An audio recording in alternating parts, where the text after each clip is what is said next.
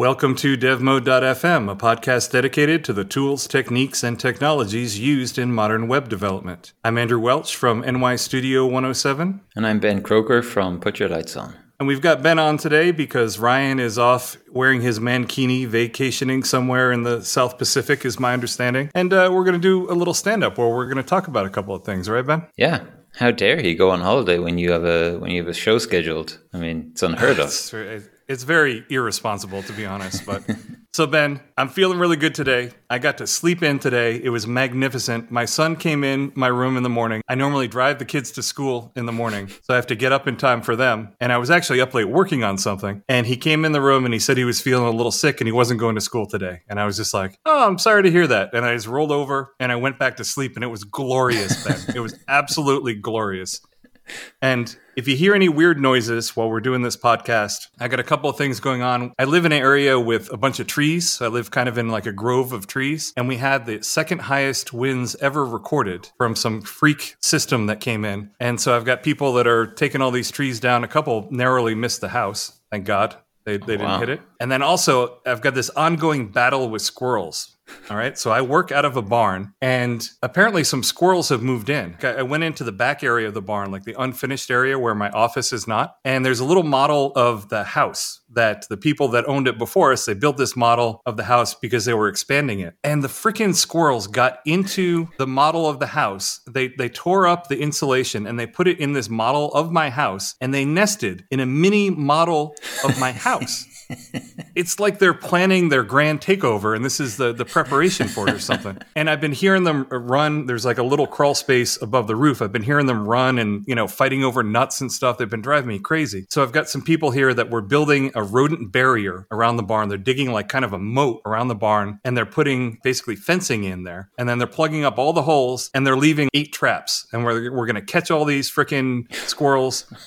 And apparently, I didn't know this, but squirrels, I guess because they're fuzzy and cute, they're protected. So you can't just kill them. You can't just set a trap with poison in it and kill them. You have to catch them. So they're going to be caught and released at this place called Canisius Lake. It's like a vacation area. So if you hear any weird sounds, Ben, that's all of the squirrels and the people digging the moat and all the crazy stuff that's going on around my house. So what? This assumes that squirrels burrow underneath the soil, like under the down into the foundation, rather than just like hopping off a tree onto the roof and finding their way in that way? Because that seems a bit more plausible, if I'm honest. They do both. Okay. They do both. They definitely do. Like, I've seen the areas that they have dug underneath to get in. So they definitely do both, but the barn is sealed off. So there's no real way for them to easily get in. And in addition to that barrier, they're also fortifying the rest of the barn to make sure that there is no way for these little suckers to get in. So. Okay. Well, man, if I'm honest, I wouldn't condone killing them, so I'm glad they're being sent away to their retirement home, or sounds like their equivalent of where Ryan's gone for his holidays. Right. Well, listen, if you wouldn't condone killing squirrels, you have never lived in a place where you have squirrels infesting your home. I guarantee it. I have not. Okay. Yeah. Because, listen, when I was a kid, I literally used to have to walk about a little over a mile to get to the bus stop. We lived in kind of a rural area, and the road was really hilly. A bus couldn't get on there. And there was a lady that lived down the street, and her name was Roma Gans, Ganns, I believe. And actually, if you Google her name, she's a children's book author. So she's a sweet old lady. She lived in a house that her husband built for her, and she wrote children's books. And we used to visit her sometimes when we were coming to and from the bus stop, and she would give us candy. So we called her the candy lady, and she's really sweet. She read us books and everything. There's this one time I was walking, Roma Gans, yeah. So we were walking up to her house one time, and I heard these gunshots going off, like, and it turned out that she was out there with a shotgun just plugging squirrels that were gnawing on their wooden roof. She was just blowing them away. It was kind of a childhood trauma of mine. Oh, wow. But they're protected there where you are. And actually, you said that you had some of the windiest weather you've had in years, and that must be saying something because you're near the Great Lakes, right? So it regularly blows there. It's usually not too bad. The thing with squirrels, they're not protected, right? They're everywhere here, man. They're not an endangered species. They're actually invasive. Yeah. They're just classified differently, I guess, because they're cute, but they're rodents. Yeah. Then they're rodents. That's what they are. They're just rodents that have cute little tails, and they look cute because they're eating their little nuts. But man, they can gnaw apart your house in a heartbeat. They can be brutal. Well, it sounds like they're plotting something up in your ceiling, in your loft. Anyway, one of the things that I do with Ryan pretty often is we talk about a word origin. And I wanted to bring one up to you because this has special meaning. It's near and dear to your heart. It's called the euro. What is a euro, Ben? A euro is it's the currency that every country in the European Union that has opted into the euro currency is using as its currency of trade. And it was introduced. Wait, where are you going with this? Before I start taking this seriously, are you winding me up here? You pulling my leg? No, continue. Okay. No, it's a very serious topic. Okay, so it's the form of currency that most of, I don't know how many of the European Union countries are using. Some of the countries decided to stick to their own currency. So Sweden, Denmark, the UK, when they were in the euro, obviously stuck with the British pound. That's it. That's what the euro is. Well, what is the plural of euro? So if I gave you 1 euro, obviously that makes sense. But what if I wanted to give you 2? How would I say that? The correct way to say it is €2, because it was agreed, I believe, when they came up with the name for the currency, they also came up for the plural, and they said, well, not every country not every language puts an S on the end to indicate the plural of a word. So it's just going to be euro, regardless of whether it's one or multiple. And my understanding is that this is a pet peeve of yours, because I remember I was with you a long time ago, and I said, here's €2 or whatever, and you're like, no,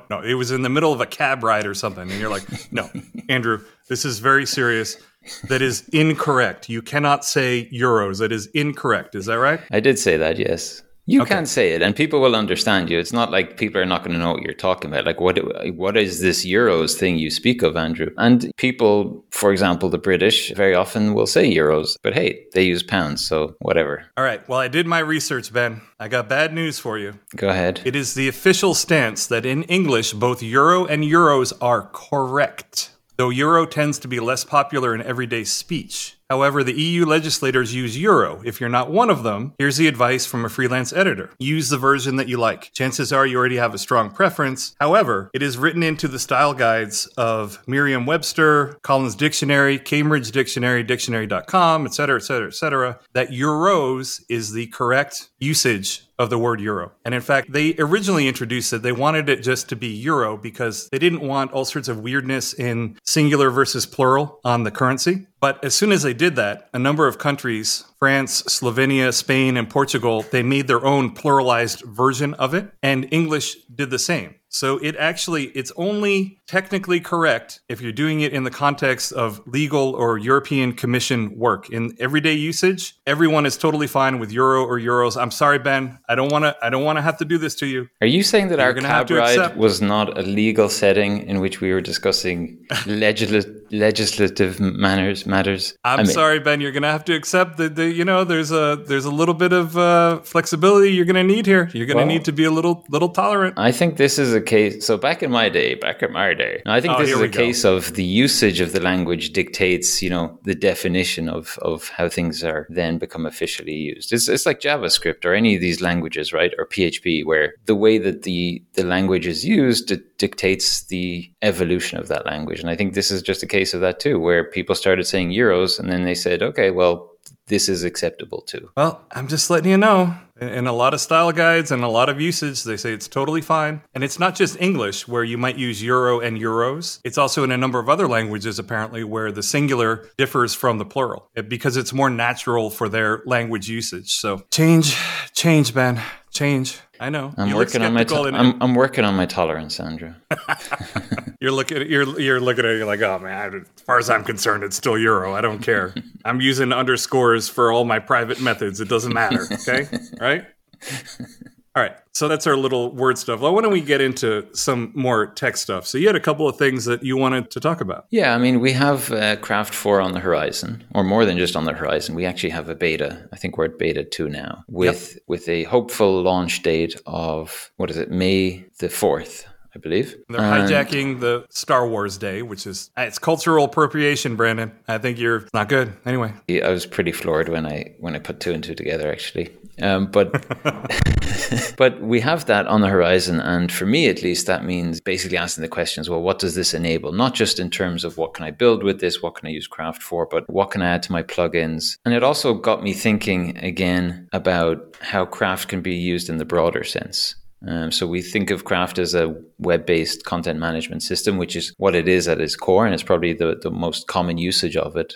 But we actually did an episode back in late 2018, believe it or not. I had to look that up because I couldn't believe it was that long ago. So we had an episode here, Craft CMS 3 as an application platform. And there we talked about, yes, Craft is a CMS and you have plugins for it, but you can think of it as not only a platform for building websites on, but you can actually, due to its extensible architecture and the way that you can use plugins and modules to essentially do anything, you can think of it as also a framework for developing content-based web apps on top of as well. And obviously, with the introduction of the GraphQL API and headless mode and all of those things throughout the Craft 3 minor version releases, we saw it kind of evolving more and more in that direction. And it's 3.5 years later, so maybe we could revisit what has changed and now with Craft 4 on the horizon, how that has introduced even more possibilities. Let me ask you a question, Ben. What do you think about the new versioning system and release schedule that Pixel and Tonic uses? So everyone that was in the ecosystem from the Craft 2 to Craft 3 upgrade remembers that, especially for plugin developers, but also to some extent for people that were just building websites, it was kind of a major update and it was a lot of work to convert it over. What they're doing now is they're doing annual releases. So there's going to be a major release of Craft every year. And you can think of the scope of the changes in those releases as being more like a couple of minor versions of Craft 3 kind of put together. So there's going to be a major release every year, but the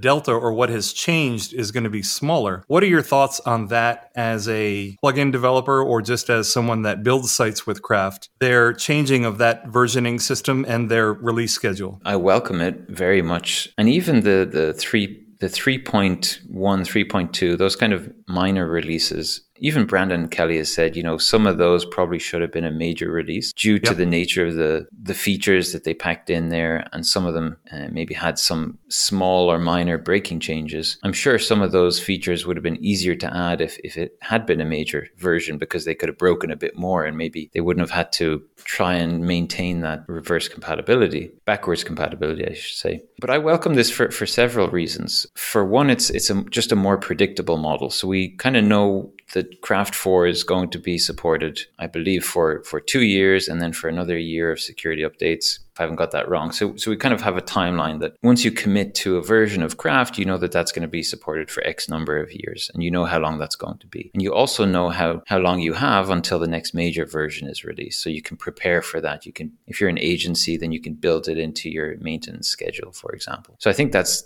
good across the board for everybody. As a plugin developer, I'm especially looking forward to being able to put updates out there more regularly that take advantage of the features that Craft introduces. And this is one of the big things I think that this long cycle, because it's been 4 years, right? 4 years since Craft 3 was released. And you and I both try to, when we're pushing updates in our plugins, we do our best to maintain backwards compatibility. So you can go back and use this as far back as 3, in some cases 3.0, in some cases 3.1 or 3.2. Craft is now at 3.7. And the tricky thing there is that if they introduce a feature in 3.5, for example, and we want to take advantage of that in one of our plugins, we either have to say, okay, you can only install this plugin. Now, this plugin now only works from 3.5 and above, or we have to kind of just compromise and say, okay, we can't take advantage of this feature, so we have to continue doing it the old way, which means that there's often some legacy code left in place. Or there is maybe an in-between, which I think you've used a few times, Andrew, which is where you have a conditional, you check what version of Craft is installed, and if it is high enough, then you can use those features. And that will work sometimes, but with features that are really close to the metal or very involved,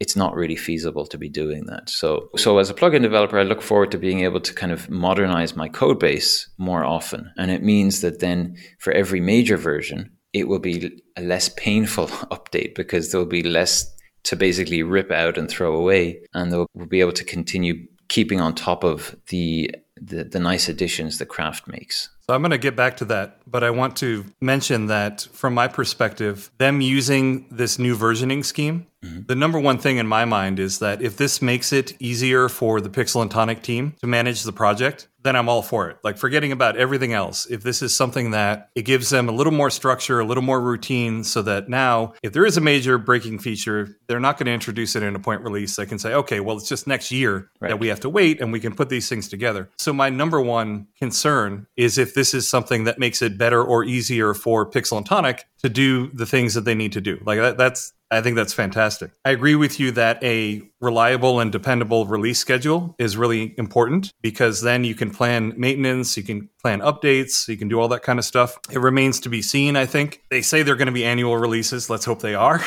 And this isn't a knock on them. It's just software is software, you know? Yeah. If you have a fixed release date for something, the only thing you can do is cut features to meet that release date. There is no other way to do it. You have to say, this is the date either from a marketing concern or a public concern or whatever, and we're going to release this. And I think it was great that Pixel and Tonic came up with a roadmap, showed us what we're working on. But we also saw the reality of this in that they think there were 8 major features that they had kind of planned for 4 that just didn't make the cut. But that's the reality of doing software development when you're on a release date schedule. Like that just is what it is, and it's going to happen. What you were talking about before in terms of versioning, one of the reasons why I have done in my plugins where I will check for a specific version of Craft and only then enable that feature is that I've just seen the way that people work with Craft. They tend to keep the updates they're not necessarily always updating to the latest version of Craft. I think they should be. But I also understand from the perspective of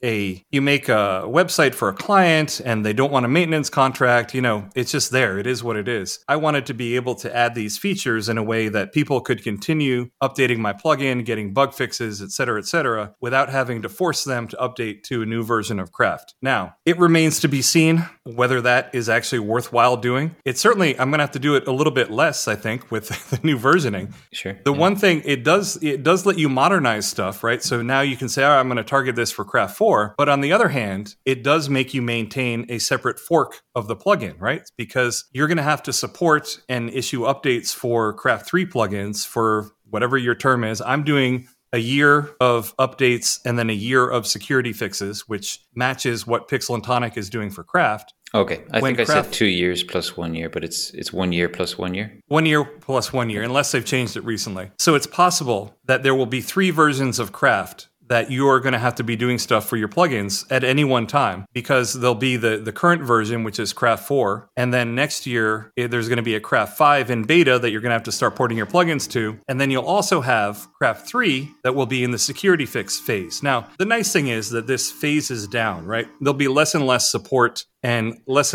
work that needs to be done on the older versions of Craft as the newer versions are coming in. But it also does add complexity from that point of view in terms of you have to juggle these different branches and make sure everything's in sync and all that kind of stuff. So I think it's a trade-off, but is that a trade-off that you think is going to be worth it? I think it is going to be worth it. I mean, my perspective is that once a new major version comes out, there'll be a feature freeze on the older version. So bug fixes obviously will continue and security updates, that goes without saying. But any major versions will go into the current... So the version of the plugin that works with the newest version of Craft. So if there's a version of Blitz that's now working with Craft 4, that's the version that will get new features. And the reason for that is because the new features that are going to go into Blitz 4, which works on Craft 4, they're going to take advantage of these, new Craft 4 features for the most part. Well, let's say you've got this cool new feature for Blitz. Mm-hmm. It's really cool. Maybe it's the stale while revalidate, which is sort of a nerdy technical thing, but basically means that when the cache is broken, it will continue to serve up cached pages while it's rebuilding the actual new cache, which is a wonderful feature for static cache sites. And you got it implemented. It doesn't depend on anything Craft 4 specific, and it will add so much value to your users. Does part of you want to be able to make that work in the Craft 3 version? Well, funny you should bring up that example, because that is exactly what I'm working on at the moment. And yes, it is tempting. It is tempting to say, well, why should all of the Craft 3 users miss out on this? If it is really a feature that doesn't touch any of the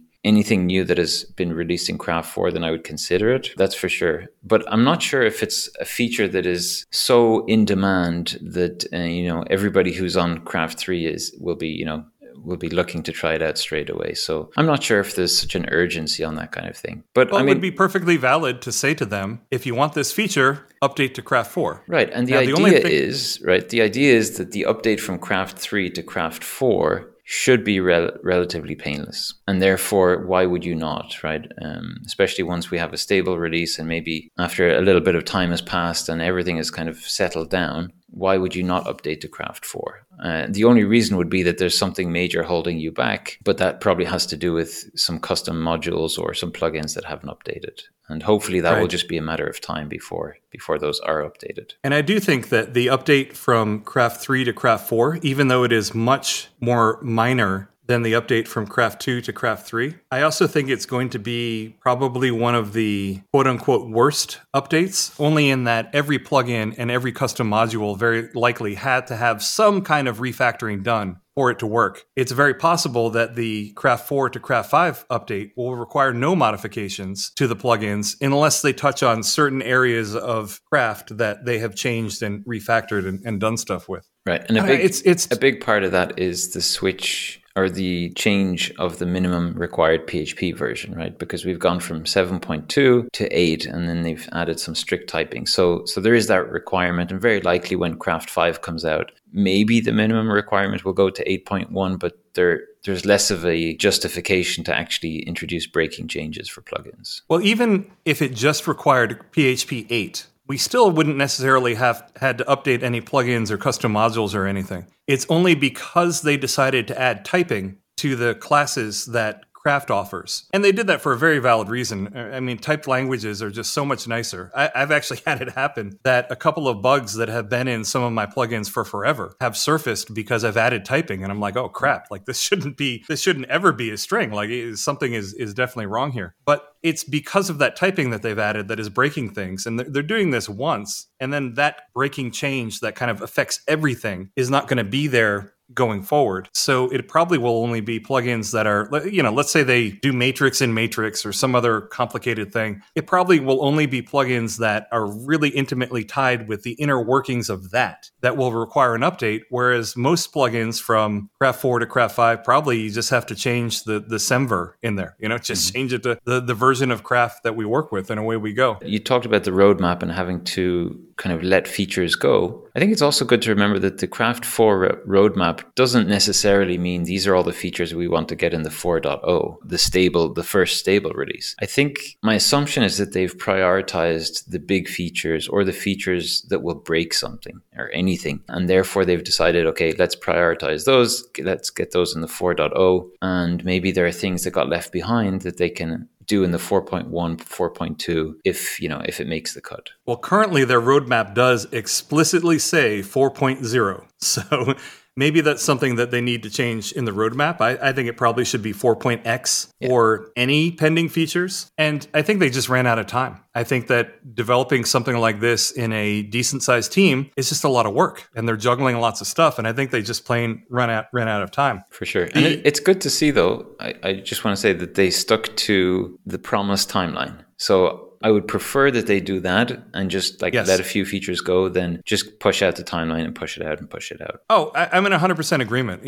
Like I said, that's just the way software development works. I've been doing it forever. And if you have a hard and fast date that something needs to be out by, there are always going to be features that end up on the cutting room floor. Like that's just the way that it works. And it's just because software engineering is such a complicated thing. A lot of times you don't know what you don't know. You have to actually get in and try to solve the problem before you really have any idea of how long it's going to take to solve the problem. It's kind of a catch-22 situation. But the issue that we're talking about in terms of people wanting to take advantage of some new feature in the plugin, I don't know, like people might be stuck on Craft 3 because they're using their own internal hosting system and their IT department doesn't have PHP 8. So it's just a no-go. They're just not going to be able to update. And I think that it's something that would encourage people potentially to pay plugin renewals if they see that they're continuing to get these updates that add value to them. This is a reason to continue to pay these renewals. Now, since they're only annual renewals, that probably is a little bit less of an argument because realistically, there's going to be a major new version of Craft every year. I'm just saying that people may lag behind in updating, and my modus operandi, even though I encourage everyone to always update to the latest version of everything, is if I can add a little conditional in there, I want to make that available to them. Now, I'm in a situation that is a little bit different, and it's of my own making. It's my own little hell then. But I've been working on a pro version of SEOmatic for quite some time, and I'm in a situation where it's not ready to ship with Craft 4. So I'm developing it for Craft 3, and the plan is that I'm going to make that available for Craft 3 as well as for Craft 4. And I think that's going to make sense because it's a major new feature and it's an additional pay tier as well. And there may be a number of people that are using SEOmatic for Craft 3 and they would love to take advantage of some of the features that are in there. But for whatever reason, at the current time, it's a no-go to force people to update to Craft 4 in order to be able to use this thing. So I'm sort of stuck in a situation where I probably am going to be adding features to older plugins. I obviously will also be adding specific things for Craft 4 where they make sense. I don't know. I guess part of it is just like Pixel and Tonic, we have to get used to this whole new release schedule and landscape and have it all shake out and see what it means, you know? Right. I think the Craft 4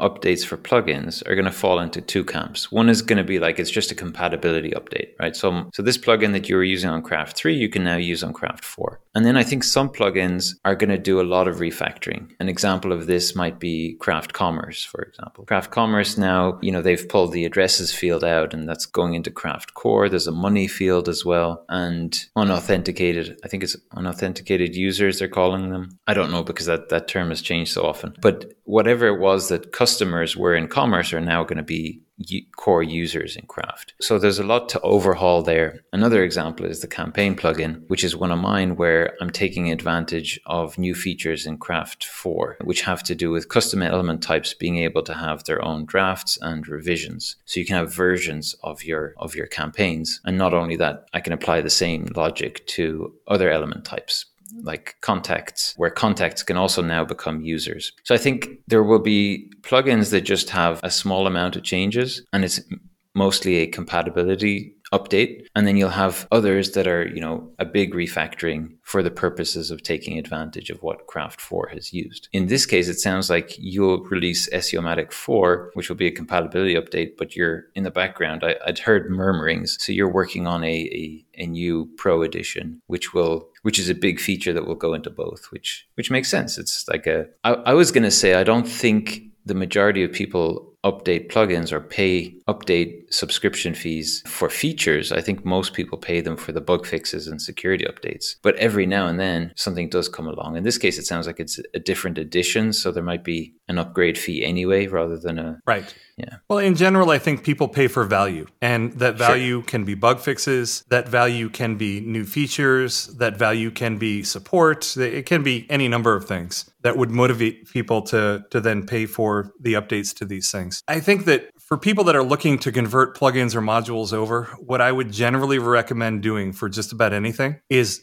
get it working first. Do what you were talking about. Get a compatibility version that it's the same thing that runs in Craft 3. It now runs in Craft 4. You've got that out there. People can then start doing what they're doing with it and then work on any Craft 4 specific stuff that you want to add. Now, I know that you're not doing this with campaign. I understand you're taking a different route. I'm just saying in general, I think that's the best way to do things. And it's the same with any kind of engineering. Let's say performance optimization. The first thing you do is get it working. And then you can do some metrics and see, where the bottlenecks are, and then you optimize it. You know what I mean? Get it working and then make it work great for Craft 4. In general, if you're listening to this, that is probably the easiest route forward, and it will keep your users waiting the least. They'll be able to immediately adopt Craft 4 and start playing around with it. I understand you're taking a different route with campaign because it uses custom elements and it's very integrated, and you're also very enthusiastic about checking out the new features and using them. So with any rule, there is an exception. But in general, I think that doing as little as possible to get it up and running, and then going back and refactoring it, or going back and then adding features that are specific to that Craft version is probably the way to go. And that's what I'm doing for all of mine. Is I've got compatibility releases. I'm adding typing in there in most places just to make it easier for me to catch bugs. I've caught a number of bugs just by adding typing to various things. And then I'm going to be building any Craft 4 specific additions on top of that. Right. The only thing I would maybe add to that is if there's something that you need to break in terms of your own plugins API, then this is, according to semantic versioning, you should do that in a major update, major version. So that's the only thing that you might want to consider as well. Do I plan on breaking something down the line? Let's break it now. And when I say break, I just mean, deprecate or remove something that very likely is not being used. But as long as it's part of the public API, you should really only do that if possible in a major version. Yeah, and I have found generally porting plugins to Craft 4 to be pretty painless. Mm-hmm. It's not so bad. I did a whole bunch of them by hand, and with the aid of PHP Storm, that really was pretty easy to do. And I have been adopting Rector now, where I run Rector to do the first pass through, and then I go in and I tweak stuff or add my own types here and there where I want to, and I found that workflow to be quite easy. The one thing that has taken a little bit of time, I think I've got 27 plugins, and I think 20 of them are ported. And the ones that are left, what I did is I did all the paid plugins first, and then I sorted the plugins by popularity. Like I want to have maximum impact, and I just started going down the line. So the ones that are left to do are the ones that only have a couple hundred installs and probably don't impact that many people. What has been taking more time than anything else is that I also have been modernizing some stuff as I go. I've got a documentation system that originally was using ViewPress, and I built the documentation locally, and then I switched over to use ViewPress and have the documentation built via a GitHub action. So in the process of updating my plugins, I've also been redoing the documentation system for all of them, modernizing some stylistic bits of the code that I just kind of want to be the same everywhere, and converting it over to build the documentation via GitHub actions, and then plugging that into Algolia Doc Search. So every plugin that I do, the amount of time it actually takes to convert the code is trivial generally compared to the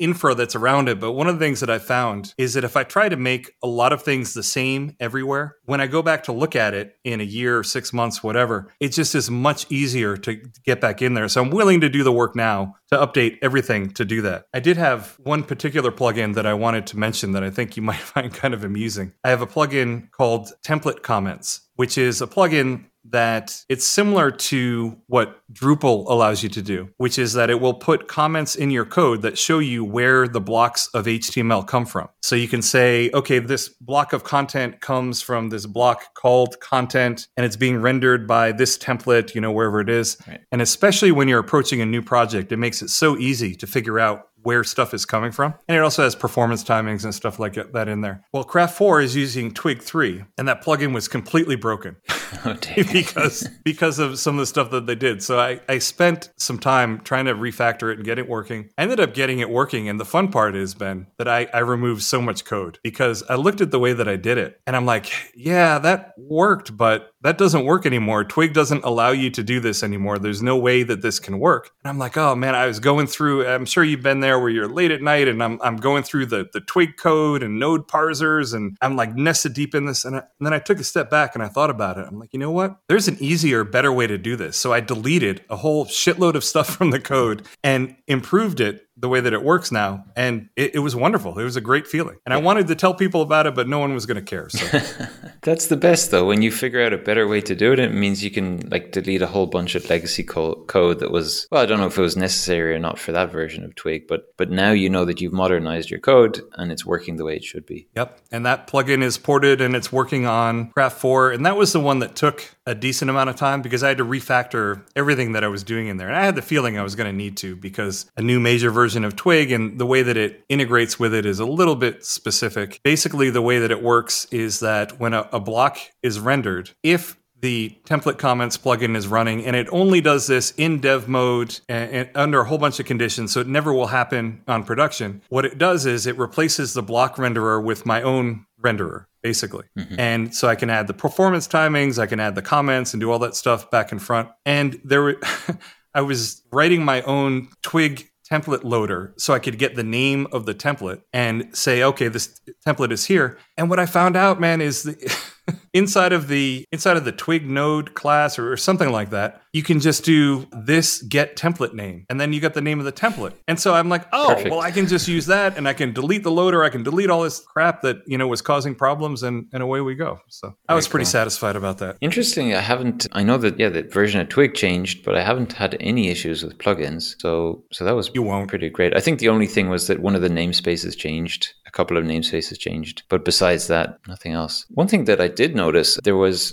because we're being required to use PHP 8 or higher, well, currently it's 8 or 8.1. I did notice that there was some PHP benchmarks were released on a site called kinsta.com, and maybe we'll share the link in the show notes. But it actually did benchmarks across all sorts of PHP frameworks and content management systems. And they did one with Craft CMS 3.5. And the results were, I don't know how accurate this was, because they tested the login page. And the login page, so the admin login page of Craft. And that page is quite unique because, as far as I know, it has a random delay, probably not in terms of loading it, but in terms of submitting the form. So I'm not sure if that had an impact, but I can kind of read off the results of this. It's better if you actually go look at it, because it's better to see these visually, of course. But they measure with benchmarks and performance, they often measure it in requests per second. So with 7.2, sorry, this is now PHP. So they were benchmarking different PHP versions, of course. So PHP 7.2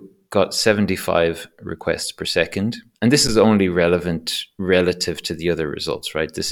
You wouldn't compare this against WordPress and say, oh, one is faster than the other. You just compare each framework or CMS with the other PHP results for it. So 7.2 was 75 requests per second. 7.3 was about the same. 7.4, there was an increase in performance up to 81 requests per second. And then in PHP 8.0, it jumps up to 417. And in 8.1, it jumps to 443. So just to reiterate that, PHP 7.4 was 81 requests per second, and PHP 8.0 was 417 requests per second. So that's more than a 5x performance boost. So I would take these numbers with a grain of salt, because you'd probably have to test multiple pages in multiple environments to really get a good number. But that's pretty impressive that just, updating the PHP version can have such a significant impact. And I'm not saying it's going to be 5x across the board, but if it's 2x, I mean, that's pretty amazing already. And this is not even using the JIT. So they did not enable the just-in-time compiler,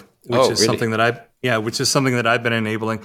They say that in general, it probably doesn't apply that much to things like CMS in terms of performance. I've done a little bit of benchmarking, nothing informal, but it does seem to be better. Mm-hmm. So I'm like, well, what the hell? I'll just turn it on. Right. And everything's been working great. Like in the plugin dev environment, it uses the JIT in there, and I've been using that all over. So it works good. But yeah, that's wonderful that just updating to PHP 8 will give you a performance increase, most likely. Yeah. I've noticed, I'm looking at the page now, their chart does not match their benchmark results. I don't know what's going on with that. Do you see what I'm talking about? I have a screenshot of the results. I'm not able to interact with it, so I can't really tell. But those results do seem too good to be true, don't they? So if you go to the actual page, the chart says that it's a little above 200 requests per second for PHP 7.2. Oh, yeah. And then you go down and you look at what they have down there. It has 75 requests per second, which is weird. Like, I don't know which is right, but the chart does not match the results that they're listing. Also, either way, the chart, if you look at the caption of the chart, it's saying 3.7. Yeah, I don't know what the deal is. I don't know which is right. But either way, let's say that the chart is correct. It's still almost twice as fast in terms of the number of requests per second, which, if you've done any kind of performance optimization, if you can get something that's a 2x increase, that is massive. It's huge. Yeah. That is massive. Yeah. Usually you're struggling for, 10%, 20% better. But if you can get something that just updating to that gives you that kind of boost, I mean, that's amazing. So in addition to that, of course, one of the things that Craft 4 introduces is performance improvements in the control panel, especially when saving entries that have a significant amount of matrix blocks. So I think that was an issue with Craft 3 since they introduced autosaving, was that you get, autosaving in the background, and if there are all these matrix blocks and related fields, then they have to be saved and duplicated in multiple places. So they've made some big shifts in Craft 3.4 where matrix blocks and other block types actually can have multiple owners. So they don't need to go and deep copy or deep duplicate entries. They can just duplicate the entry itself and whatever blocks have changed. So I think from what I've heard, that is making a big, big difference to people who have struggled with that in the control panel previously. If you have a lot of matrix fields, and especially if you have a lot of sites that have these matrix fields on multiple sites, it was pretty horrendous. Like, it would slow to a crawl because it would propagate these things every time something was saved, and it would really, really bog things down. So that is a great performance improvement in Craft 4 for people that are using matrix blocks with multiple sites, or if they're using nested stuff like Neo Super Table with matrix blocks. It's a massive improvement for people that have that kind of a setup for sure. So one of the other things that I wanted to ask you about, Ben, is that you are someone that have done a decent amount of content creation in one form or another. So you've created a number of blogs on security, you've created a whole host of recipes for Sprig, and you've created all these things. I wanted to talk to you about your impetus and your approach to doing that kind of stuff, because I also have created a bunch of content. We're creating content now, right? We're doing a podcast, recording stuff, right? Absolutely. I'm a little bit behind, man. My last blog post was actually in December, I think. So I usually average about one a month, and a combination of other work that I have picked up and also investigating stuff for Craft 4, porting plugins, all that kind of stuff is just chewed up my time. And I'm making a conscious effort to get back into it. I've got this mythical article on matrix facades that in theory was going to be published, at the end of December, still not out. I'm planning on getting that done. What is your approach to content creation? What have you found to be the benefits of doing that? Because it's something that whenever you publish something, I think lots of people benefit from it. Whereas if you just learn something and you keep it to yourself, well, it's kind of just you. Right. Well, there's so many different forms of content creation. Like you said, this is one. So even though you said you're behind on your articles, you're still doing these stand-ups and Dev Mode FM podcasts and the live stream. CraftQuest live streams. Yeah. So you're still putting lots of content out there, including tweets and whatever you're doing on social media. I mean, my take is exactly what you said. If I'm learning this, because as developers, we're constantly learning. There's no way around that. There's no way around, we're basically problem solvers. And the only way to solve a problem that you have no idea about is to do a deep dive and learn about this thing, or learn as much as you need to. And in my experience, one of the best ways to learn about it is, you take notes, and at the end of it, you have all these notes that you can keep, or you can go through the process of sorting those and processing what you've learned by kind of explaining it as if you would kind of be explaining it to somebody else. And while that's a lot of work, because it is a lot of work to take what you've learned and, write it up in a format that other people can then learn from that, I think it is very beneficial. I mean, I'm sure you've done this. I've done this tons of times where I'm working on something and I'm like, oh, I did write an article on that. And I go back and reference my own article. So that's always a good sign for me that I put something useful out there. Oh, absolutely. I go back and I'm trying to do something. I'm like, I know I did that. And I go back and I look at it. I'm like, oh, okay, that's how I did it. All right, cool. Right. So in one sense, it's a form of note keeping, right, to your future self and to future other people. But I do find that the process of turning that knowledge into material that other people can also benefit from has the added benefit of you kind of reprocess it yourself, and then you can come back to it at a later time. And for sure. I would love to be more self-disciplined about it, but I know that I'm just not. And if I force myself to sit down at the keyboard and start, typing words, then just garbage is going to come out. So I do it when I feel like I have the time and I want to share something, or I feel like, I've just learned this thing, and the best way of solidifying that learning would be to put it down in words. And that's when I decide to release this if I think it would be relevant to other people. That's when it works best for me. is if I'm still all hot and bothered about this cool thing that I did or this problem that I solved, if I sit down to write it then, I'm still energized about it. I'm still pumped. I want everyone to know about it. If for whatever reason I let it rest and a couple of months pass, I'm less motivated to do it because it's just, I'm onto the new thing and it's just not the same. So I try to strike while the iron's hot. Yeah. I try to strike when the iron's hot. Yeah, exactly. The timing is key. And if you get the timing right, then it almost writes itself, right? It still needs to be proofed and edited, but it just kind of comes out in one kind of in one swift load. And you were going to say something bad. I know you were. I could tell by the look on your face you had some kind of metaphor there. It's probably not PG-13. All right. And then you clean it up and then you put it out there. Oh, it's getting worse. It's getting worse. But you mentioned something earlier that I think is really key and is really interesting. Is you mentioned that we're all constantly learning and your job fundamentally is problem solving. And I've had people that I've talked to that they feel down on themselves because they're, I'm doing this thing and I feel a little lost. I don't know what I'm doing. Literally, your job description as a problem solver is not knowing what you're doing. That is your job. If you knew what you were doing, it wouldn't be a problem. You would just sit down and you would bang it out and you do it. So I think it's important for people to understand not knowing what you're doing is your job description as a developer because you have been given a task. You're not really sure how to do it. You may feel lost, but that's what you're supposed to be doing. So don't feel bad about that. That's something that every single developer, no matter how skilled or experienced, unless they're doing the same thing repetitively over and over, that's something that everybody feels, right? Absolutely, yeah. And the major skill here is learning how to figure out the problem, like learning how to figure out what the problem is, first of all, and then how to go about not necessarily solving it, but, figuring it out. And then it kind of, the solving it is just something that happens as you... It happens as you break the problem down and you figure out what the aspects of the problem are and you start solving these little problems. And it reminds me of there's someone who is an exercise guy on YouTube or whatever. And someone asked him, what's the most important thing to do if I'm thinking about starting an exercise program? And he said, start. That is the most important thing. It doesn't matter whether you know everything that you're doing. It doesn't matter that you're doing everything perfectly. What matters the most is that you start. And I think it's the same with problem solving, with developing, is start doing it. By the virtue of starting that process, you'll begin to uncover it. And most of the time, it ends up being that the problem is not nearly as bad as you've made it out into your mind. You just have to start. Yeah, I agree. I'm going to try my best to get this Matrix Facade article out. I've got that. I've got an article on documentation with VitePress that I've been wanting to get out for forever. And I've got a whole number of other things that I want to start making time for. What happened is exactly what I described, where I solved the problem, started the article, I was all hot and bothered by it, but I had a bunch of other stuff going on. And so I put that aside and the fire just dwindled a little bit. I still think they're really useful and it's something that people might really be interested in, but it's just not quite the same. You know what I mean?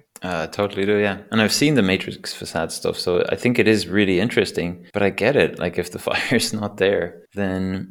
It'll get there if I start it again. If I sit down and I start to write it again, it'll rekindle. It's okay. It's not out. There's still a little ember burning there, Ben. It's not a big deal. We'll get that fire going again, I have these articles that I put out, what was it called? Securing your craft site in 2021. Now, obviously, we're not in 2021, and this was supposed to be a 4-part series. I wrote parts 1 and 2, both in January 2021, and 3 and 4 just never came. So I'm thinking of just, starting over.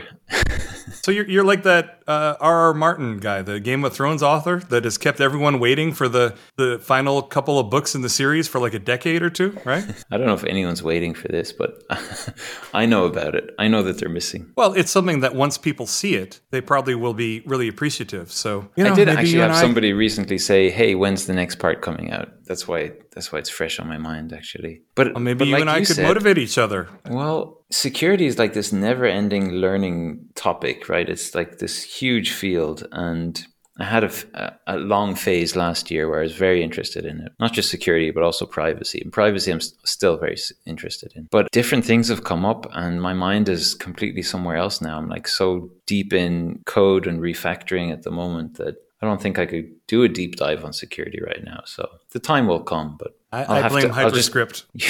I'll just have to rename the title of that article. Well, maybe you and I could do a little motivational thing. Maybe we could have a little wager on who gets the next article out first. If it's article regardless of what it's about, yeah, we could do that. I mean, don't you know. dare put out a little article that just details your current trip or your flight over the Alps. Like, it's got to be something substantive, because mine are going to be. I just don't know if I can compete with you. You're constantly putting stuff out there. It hasn't been since December that I put an article out. You're catching me at a weak moment. What do you think?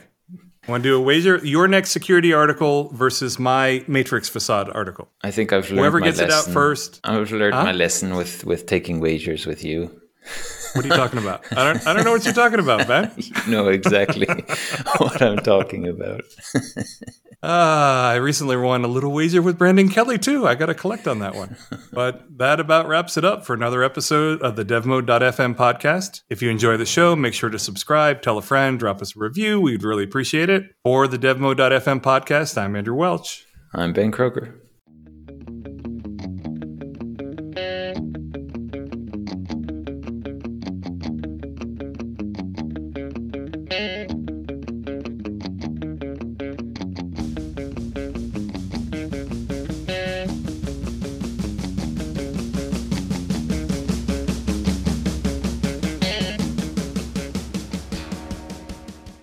Basically, Brendan messaged me and he said, are you going to watch that Apple event tomorrow? And he said some offhand comment about how it was going to make my current machine obsolete. So he was kind of like jabbing at me or whatever. And my son, for whatever reason, is really into following Apple rumors and all this kind of stuff. And Brandon was thinking that they're going to introduce a new Mac Pro. And I asked my son about it, and he said, no, all the rumors say it's not going to happen. So I put a little wager with Brandon about whether it was going to happen. So we're watching the event, and it was quite a sweat because they introduced this new chip where it really looked like the Ultra, whatever. It looked like this was going to be for the new Mac Pro. And then it ended up being in the studio. And then at the end, the guy was like, and the one thing we didn't talk about was Mac Pro. I'm like, oh, here it is. Great. I'm going to have to ship Brandon some money. And they said, but that's a topic for another date. And I'm like, yes.